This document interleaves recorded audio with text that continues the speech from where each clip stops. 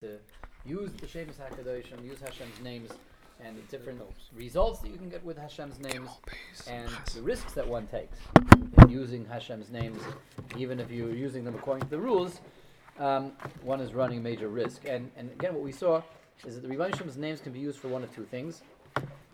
They can be used, one of two, or surely three things. They can be used to bring myself to Hashem, so to speak. I invoke the name of God, and I'm addressing God Himself. I'm engaging with God, and by doing so, I raise myself to God. I engage with God. I bring myself towards God, and what that really means is that's just the effect of releasing myself from my guf, untying the guf somewhat from the pull that it has on the neshama, allowing my neshama to experience a deeper connection with HaKadosh Baruch Hu. I do that by invoking the name of Hashem because I'm addressing Hashem. I'm addressing Hashem, therefore raising myself towards Hashem, bring myself towards Hashem. And that allows me to see things, perceive things, glimpse things where my neshama stands up there because I brought myself towards Hashem. It can also allow me to receive things from Hashem. We saw as well. I can receive shef, I can receive bracha, because again, I'm engaged with God, I'm addressing God Himself. Another whole exercise that can be done, another application in of itself that can be implemented with the names of God is using them to control malachim, a different category altogether, a different type of activity altogether. If I know the right names, I know how to permutate those names and combine those names of Hashem, and I know the names of the malachim, and I know which name to pronounce on which malach, I can control a malach and get it to do my will, my bidding, even if it means breaking the laws of the teva, of nature, of how that malach usually operates. And it's exactly like putting a leash on an animal and getting it to walk a certain place, or more so, programming the computer to override its normal programming and get it to do different programming, because I know the operating code of the computer, I know what language the computer obeys, I know whom the malachim have to listen to, and the malachim are meshubed, are beholden to HaKadosh Baruch Hu and to His names, and I can get malachim to do what I want them to do. They don't have bechira really. They are almost like automatons. They're like almost to be thought of as machines, as robots that do what they're programmed to do. So I can mess around with that programming because they have to defer to HaKadosh Baruch Hu. Those are the two things you can do with the names of Hashem. And we saw a very, very, very, very important distinction between these different types of activities, the different types of usages of the names of Hashem, whether it's about arriving somewhere, that's the first type of activity, or controlling the malachim. And the first thing is, what is common to both is that it's far from automatic, far from a given, far from just knowing the rules and it's going to work. No, ultimately it's all in Hashem's hands, and Hashem can thwart, Hashem can prevent me from being able to be successful, for sure. In addition, when we're talking about the first usage of Hashem's name, me raising myself up to HaKadosh Baruch Hu, engaging with Hashem, that's only going to work if I really have a deep-seated, meaningful relationship with Hashem. If I don't, then not going to go anywhere. It's like, again, someone calling you on the phone, and you see who's on the caller ID. Arthur gets calls on his phone all the time. He looks at the caller ID. If he doesn't recognize that caller ID, what does Arthur do with that phone call? That's right. It's some robocall. There's someone that wants money, probably. I'm not picking up for you. Someone that's calling to, it might. On the one hand, it could be a robocall, a solicitor, something like that. So you definitely don't answer the phone if somebody wants money. On the other hand, the risk that you do take, Rabbi Say, I just want to point this out. Everyone should bear this in mind. The risk that you run, Arthur, and I'm sharing this with you as a friend, is if you never pick up these calls, you run the risk of not getting the call, because once in a while they're going to call you to let you know that your extended vehicle warranty has expired, and they're trying to help you out. They want you to extend your vehicle's extended warranty service coverage plan, right? So you may miss that call. That's just the risk that you're running. But okay, you don't recognize the number, you don't pick up the call. Sometimes the way it is with me, if I recognize the number, I don't pick up the call, right? That's the way I am.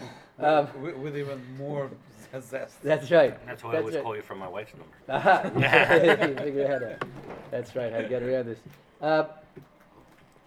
So if I'm using the names of Hashem to raise myself up to Hashem, it's mamish like that. Hashem sees us dialing in. We're saying the name of God. Hashem looks, sees who's dialing in. Oh, that guy? Okay, that yokel. I'm not interested in this person. Hashem doesn't pick up. It's not going to work if there's no relationship. There's no relationship. Hashem's not going to allow us to engage with Him if He's not interested in being engaged with us. When it comes to the second approach, I pronounce the name on the Malach, and I direct the Malach. I steer the Malach. I'm controlling the Malach. That works regardless of my relationship with God, with HaKadosh Baruch Hu, because I'm not addressing God. I'm addressing the Malach, and he has to answer the names of God. But we saw yesterday, and we say yesterday, one runs a major risk. This is a dangerous business.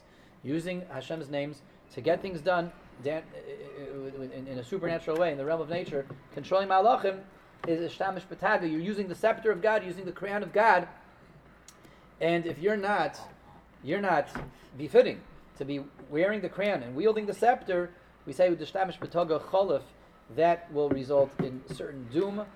It's not going to end well. It works, of course it works, but it's not going to end well. It is, you know what it's like. It's like anyone that really is interested can Google how to make a nuclear device, a nuclear fission device, and have a nuclear plant in his backyard. You could do that. The FBI will definitely show up at your house before you have a chance to put it together because they track these things. But you could theoretically Google that information. You could build a nuclear plant in your backyard and have nuclear energy.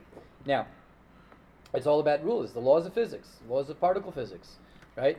The rules are definitely known, the process is known, how to create nuclear fission, how to get nuclear energy. But if you don't do it with proper protective gear and shielding and all that, so you're going to blow yourself up, you're going to blow up your backyard, or you're going to die from radiation poisoning, or all of the above, right? You'll blow yourself up, and then you'll die from radiation poisoning. Lots of bad things will happen to you. If the rules work, nuclear energy is something that works. But if you're not protected, then it's not going to end well. So that's exactly like using the malach and using the names of Hashem to control the malachim. This is something that involves pronouncing God's sacred names. You're using God's power, and if you're not someone who is cut out for that, it's going to cut you out. It's going to boomerang back. It's going to explode in your face. There is. I'm going to share this with Olam now. It's known that there were times, even in recent history, there were Mekubalim, Kabbalists, in the last 100 years, that knew this art still of how to take names of God, pronounce them on malachim, get malachim to do things that they wanted to do. One of the things you can do is you can take people out of commission. You can better than any mafia and than any hitman is you can get malachim to take people down. It's a known thing. If you pronounce a certain name of God on a certain malach with a certain kavanah, pronouncing the name of the person that you would like to see down for the count, you can take someone out. Now, is this recommended? Ramchal told us yesterday, you're playing with fire over here, and it's not going to end well, it's going to blow up in your face. But there are times in history where tzaddikim, Mekubalim, Kabbalists, righteous, pious people, felt that this person is a detriment, a threat to the entire Klal Yisrael. We have to take this person out. And it's known that during the early years of World War II, there were a group of Kabbalists. We have a oral tradition to this. They were living in Eretz Yisrael. They were fully aware of what was going on in Europe with the Holocaust, slaughtering of Jews being sent out to the gas chambers. And they tried using the names of HaKadosh Baruch Hu upon certain malachim to eliminate Hitler, Yimach Shemayim. They attempted to do it, and they saw it didn't work. They tried a few times, it didn't go. It wouldn't work. They saw that it was blocked. And we saw yesterday, the Ramchal told us that it's not automatic process, and there's no guarantee just because you know how to do it, it's going to work. Sometimes Hashem stops it. So they saw that they were blocked from Shemaim, so it didn't work. But it's a known thing that there were a group, again, of Yerushalayim or Mekubalim that tried doing this. They tried eliminating Hitler, Yimach Shemayim, it wouldn't work. They saw that he was untouchable. They couldn't get to him.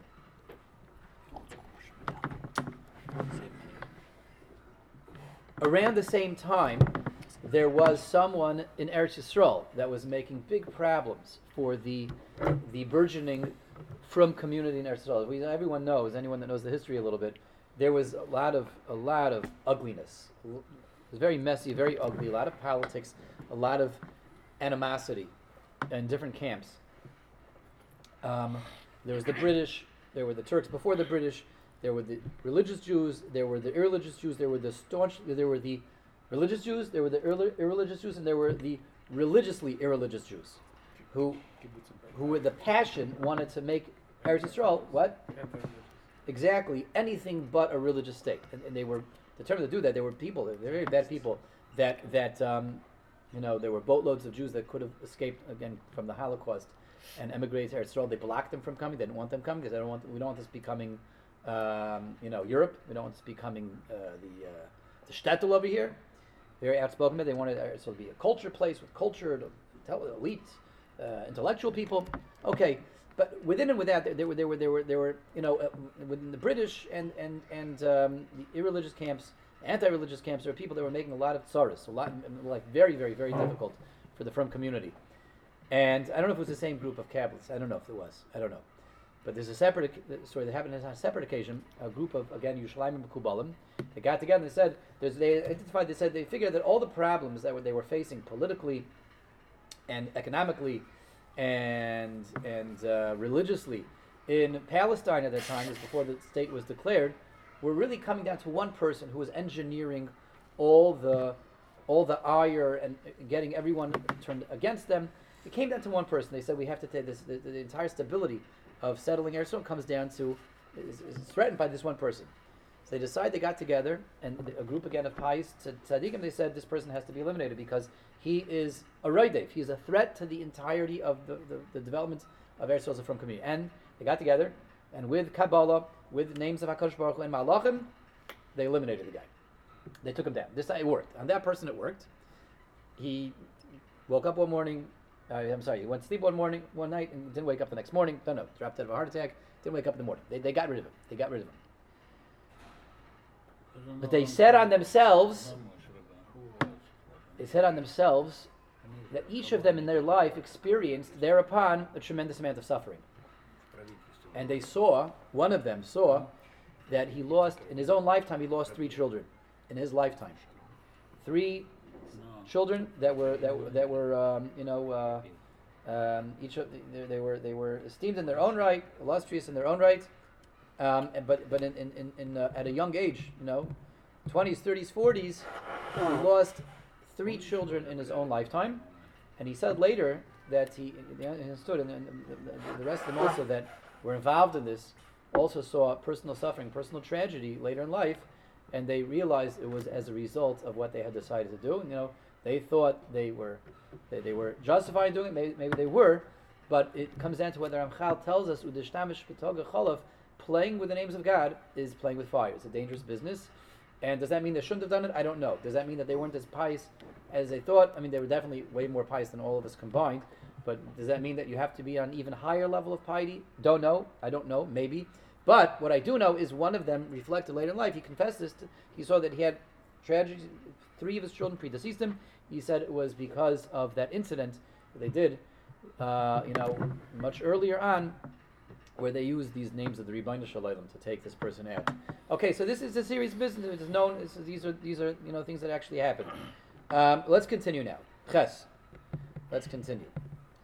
Perek Beis Chelik Gimel Siman Ches. Chelik Gimel Perek Beis Siman Ches, and this is leading us in now. So we're basically done with using the names of HaKadosh Baruch Hu. Now we're going to talk about sorcery, black magic, and witchcraft. And Ramchal is going to give us the background to that. We're going to build our way up to the dark arts over here. Let's see. Ches v'hinei. Achrei hayois gezeres chachmas shia ba'olam tov v'ra. Once the Rebbeinu Hashem has decided that in this world there's forces of good and forces of evil, there has to be a balance. The same way there's forces of good. You can connect with HaKadosh Baruch Hu. You can connect with things that are antithetical to HaKadosh Baruch Hu. Ra. The same way we have a way to connect with Toiv on all levels of existence, all levels of reality, there has to be the opportunities for Ra and connections to Ra, and for Ra, the power of Ra, evil, to be involved and to be empowered on all levels of reality as well. And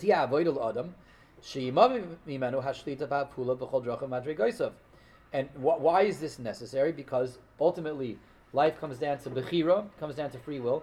Free will means equal and opposite opportunities and choices. That means if on every level of existence I have the ability to connect to Tov, to empower Tov, and to bring Tov down, I have to have the equal and opposite ability to connect to Ra, to empower Ra, and to bring Ra down. I have to have that ability, and therefore I'm there to choose V'charta B'chaim, to choose Chaim, to choose Tov, and not to choose Ra and Mavis. Yusar in Yanoi Lagami Menabriya Kula, and mankind has to collectively make this decision again and again and again to reinforce Tov and to suppress Ra until Ra has effectively been eliminated from the Bria because it has been negated and relegated to a non-entity. So you have to have equal and opposite choices on all levels, because again, that's what life comes down to. V'ula, says the Ramchal, although it's nearly symmetrical, there is an asymmetry. There's an asymmetry. This is a fundamental piece of knowledge over here in the layman's Kabbalah and mysticism that the Ramchal is opening up to us. Although we normally say Zelu Mazeh Bara Elikim, Asa Elikim, Hashem created a world of this paralleling that, and you have a system of Tov, a system of good and light, and pureness, purity. You have to have facing that, equal and opposite to that, a system of darkness, of impurity, of contamination, and they should have to parallel each other from bottom to top and from top to bottom. They don't quite do that. Ra doesn't go all the way up as much as Tov does. There is a bit of an asymmetry. There's an asymmetry at the end of the day. Things are slightly tipped in favor of Tov. Let's see what that means. Vulam tir sha'adon yizbarach shemai. Hine amitas in yanoi shaylalas mimenu kol min chisarn sheyihiyeh. The Rebbeinu Shalom himself, HaKadosh Baruch Hu himself, who's the source of the Bria, the source of everything. He houses the world doesn't house him. He is the origin, the source, and the container for all things in creation. Hashem himself has no aspect of Ra, and there's no ability for HaKadosh Baruch Hu to have any aspect of Ra. Hashem is completely shalom, completely perfect, completely wholesome, completely Tov, and this goes into the definitions of Hashem as we saw in the beginning of the Sefer. The Ramchal began all the way back in the beginning of the Sefer. Stand right now. Stand is 2 points in the beginning and the end, right? So presumably you've seen that with your Chavrusa. Ramchal begins with his 6 definitions of God, and one of those definitions is Hashem is completely perfect, completely pure and wholesome. Another one is it's impossible for Hashem to not be that way. So Hashem himself, who's the origin, the source of everything, above all the levels, has no shortcomings, and no ability to have shortcomings. Like we said in the beginning of the Sefer. Only in creations themselves, things outside of HaKadosh Baruch Hu, you can find flaws, you can find shortcomings, you can find evil outside of Hashem.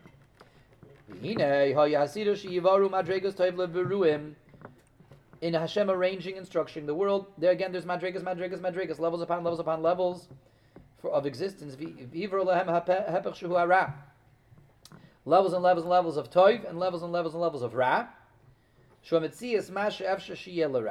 Which is creating a realm, a structure, and a hierarchy of existence for a person to be able to cling to evil. Again, and the point of this whole structure and system of Ra is for a person to eliminate it. To choose Tov, to choose Chaim, to establish and cement the Tov, the goodness and purity, and have the world established in that for eternity. Again, being that there has to be to choose goodness, choose Tov is only meaningful when there's an equal and opposite choice. There has to be an equal and opposite choice. That's the pasuk. The pasuk says this facing that, this corresponding to that, Hashem created. And here's where we have the clincher, where you see that things are not 100% symmetrical. In one area, there's a slight asymmetry where the Tov slightly outweighs the Ra. Tov goes all the way up to Hashem. Ultimately, all the madregas of Tov, all the abilities to choose goodness, to empower light, to empower purity, and to bring purity, light, and kedusha, holiness into this world, all that stems from the Rebbeinu Shalom, goes all the way up to HaKadosh Baruch Hu, and when I'm connected to that, I'm really connected all the way to the top to Hashem. The source for all things that are Tov ultimately is Hashem, goes all the way to the top. V'hara, but the equal and opposite system, einoi eladavar nivra sheyavuta. There's no anti-God. Okay, there's no anti-God. Now here's where we disagree with what a fundamental Christian concept, that there's a God and an anti-God, Yashka and an anti-Yashka. There's this epic battle, Satan on one side and God on the other side, and the anti this and the anti that. That's not a correct belief. That's one of many incorrect beliefs that's over there in that system. But certainly in the realm of Yiddishkeit, it's not how it works. That's not the emes. There's no anti-God really, and the system of Ra ends before the system of Toiv ends. It's not 100% paralleling each other. Not 100% Zelu Umazeh. It's all the way up to the penultimate level, but that's where Ra stops. Ra has its origins in something artificial, something virtual, something that's just a construct, and that's the source, the origin for everything that's Ra. And that parallels the Madrega below HaKadosh Baruch Hu. The second to last step is where Ra has its origin, and above that Toiv, all of Toiv connects ultimately to Hashem himself, is a extension of Hashem himself, but Ra's not. Ra doesn't have that final connection. That's where the asymmetry lies. It's something that has its source in ultimately something artificial, something that's a construct, something that is a gemachte. It's a gemachte system. It's something that, again, it's kind of counterfeit. It's a hoax. It's a forgery. So it doesn't have its roots in the absoluteness of Hashem. And because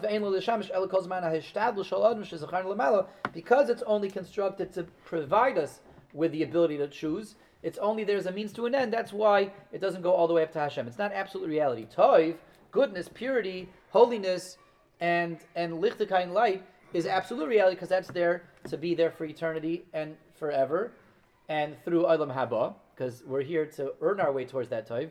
So it's absolute reality. All that is Toiv goes all the way up to absolute reality, which is God himself, because that's really what reality is all about. The only thing that makes that meaningful, though, is for me to be able to choose that over Ra. So we have to have Ra in the meantime as an option, evil as an option, but only to make my choice meaningful. It's there as a means to an end. It doesn't go all the way up to God. It's fabricated reality. It's a false reality. It doesn't go all the way to the top. It stops before the top, and that's where everything stems from. And this is really pshat in Chazal, when the Chazal famously say, Sheker ein lo raglayim.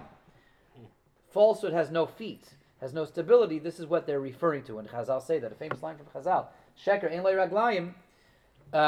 Falsehood has no feet.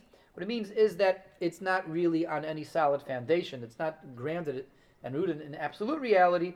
It's all of its stability is on something that's unstable, which is fabricated, which is really just a construct itself. And when that goes, the entire system of Ra goes with it.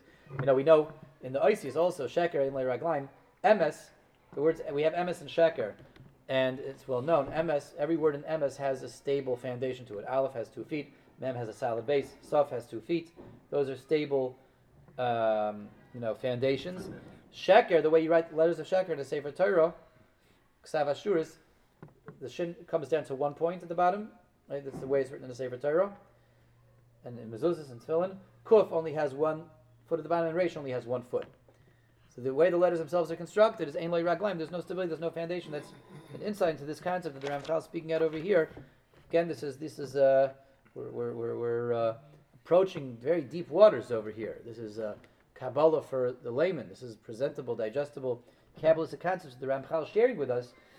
With that, the reason why Sheker is written that way, and the reason why the depth behind that idea of Sheker Ein Lo Raglaim is that it's not rooted in absolute reality. It's here as a means to an end, and the moment it's not necessary anymore, so we remove it, and the whole system of Ra evaporates. But in the meantime, it does seem to be very powerful. In the meantime, it does seem to be quite tempting and alluring, and that's the whole problem, is that it does seem to present itself as something with power, and it does act that way, functions as a system with power, but all the power is on an unstable foundation. But in the meantime, Ra does have power that rises and parallels every level of power of Toiv that goes up into, but right before the very top. And based on that power that Ra does have in the meantime, we will continue tomorrow and see how that power allows someone to manipulate the power of evil, and that will show up in things like witchcraft and sorcery, necromancy, and we'll see that in Mirza Hashem tomorrow. And everyone have a wonderful today and a good night. Could you define Shefer?